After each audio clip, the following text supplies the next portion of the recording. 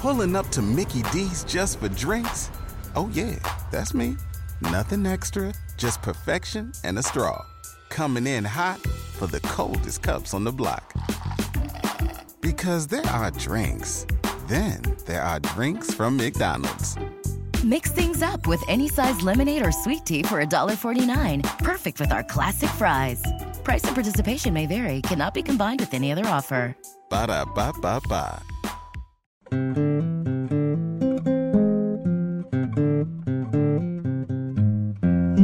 The Partially Examined Life Philosophy Podcast Part 1 episodes are designed to be self-contained, fully satisfying experiences in themselves. But for hardcore philosophy fans, we record for another hour or so to release behind our various paywalls to folks that pitch in to help us make this show. What you're about to hear is a preview of one of these Part 2 episodes. We hope you enjoy it. This is the Partially Examined Life episode 279, Part 2. We've been discussing Aristotle's categories, and we're right in the middle of substance. We ended last time talking about individual particular things that belong to natural kinds, so biological entities being paradigmatic substances, and then secondary substances, the species or the genera are, also candidates in a way for substance, and we explained that. But maybe it's worth just pausing to say, what about other non-biological entities in our world, right? So I mentioned Kripke. For us, something like gold or water would count as a natural kind as well. But what about just a rock? How does Aristotle's ontology handle that? I simply don't know. I did read that he doesn't like made up entities like Socrates standing. Like, that's not an entity. That's an accidental composite. So the point of that is that, if something is to be genuinely an individual particular, it must be a genuine unity, a genuine whole. Socrates is a genuine whole as a human being, but the sitting is just something accidental piled on. It's like a heap, right, of two different unrelated, essentially related things. So what do we do with a rock, though? I really like that about Socrates, that he's such a genuine whole. Well, I think that distinction you just made, Wes, of the case of Socrates standing is a kind of heap. I don't see where we get a lot of clarity about non-biological potential entities, like where you would draw the line. But maybe it comes in that distinction between what would not effectively be a heap in the natural world. I mean, every artifact is going to be a heap of some sort. But you said, or you gave a rock or a river, an ocean, a mountain. I mean, all kinds of other things that we would point at and speak of as a thing. Yeah, well, and I can predicate properties of rocks, for instance, like yellow, for instance. The key, right? He says that all other predicates are predicates either of the natural kind, the species terms, or of the individual things themselves.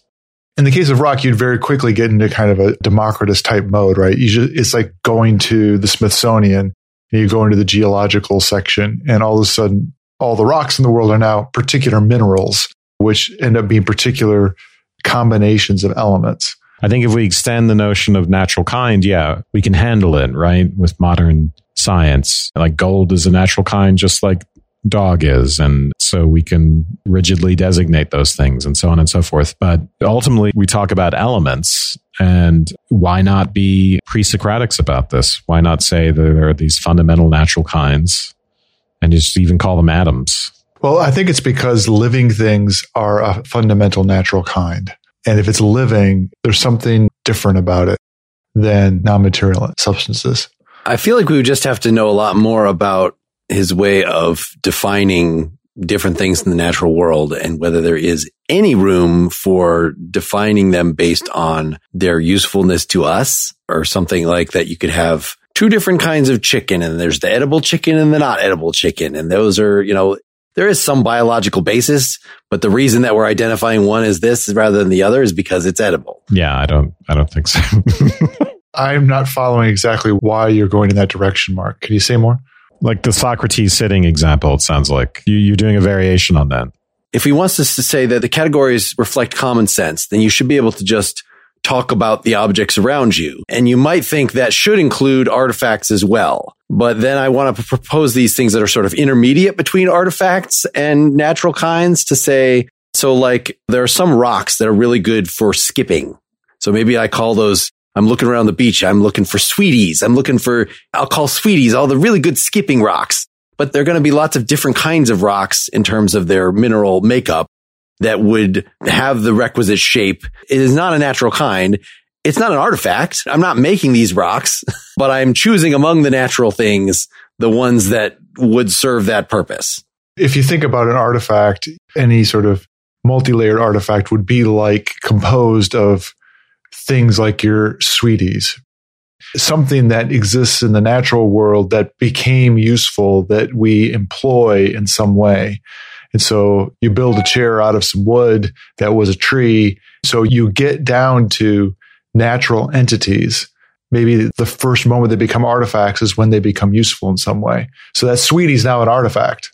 Yeah, I think it counts as an artifact. And I did read that he tries to explain artifacts in terms of the properties of the living things that compose them. I think what we can say here is that when we talk about biological entities and what they are, ultimately we do have to talk about function and process and structure. I don't think we can get away from the concept of function if we want to say what they are. So there are some important commonalities with artifacts. We can talk about an artifact as a system with a certain teleology, with certain functions built in, like a boat, right? Maybe something that's even unmoored from human purposes, even if it started that way, right? A boat just is good for doing what it does. That kind of joins up with, I just want to point again to Aristotle's later version of substance in the metaphysics, which will turn out to be form, right? Where he's thinking about matter and form, and the formal stuff. You can think of that in terms of functional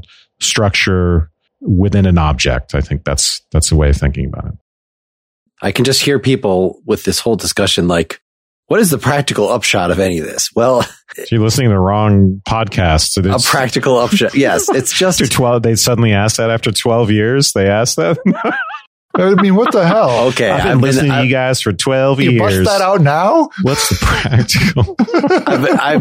This is from doing philosophy versus improv and getting this question and trying to being reintroduced to a naive who is not accepting this shit without questioning it. So in terms of the categorization scheme, I would think then that even though it sounds like genera, no S, genera. Right. Okay. Plural, yep. Genera and species should be adjectives.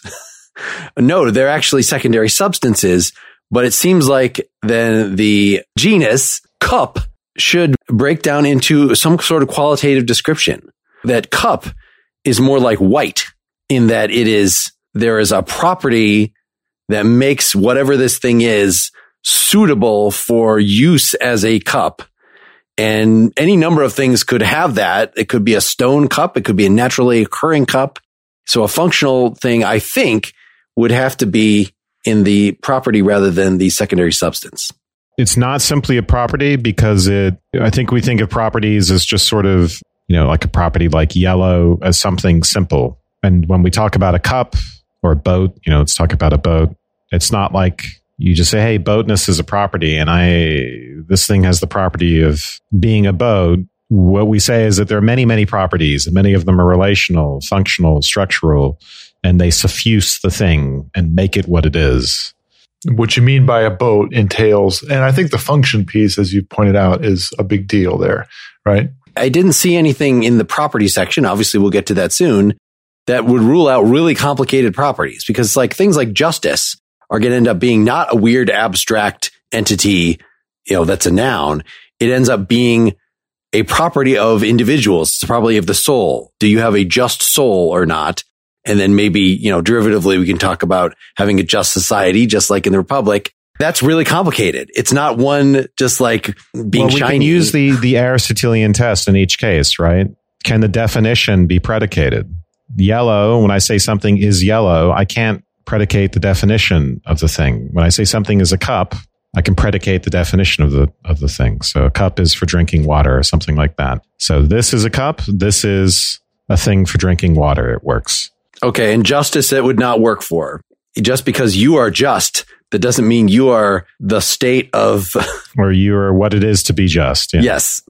If that sounds like the kind of thing that you want to hear more about, then please go to partiallyexaminedlife.com/support. Thanks for listening.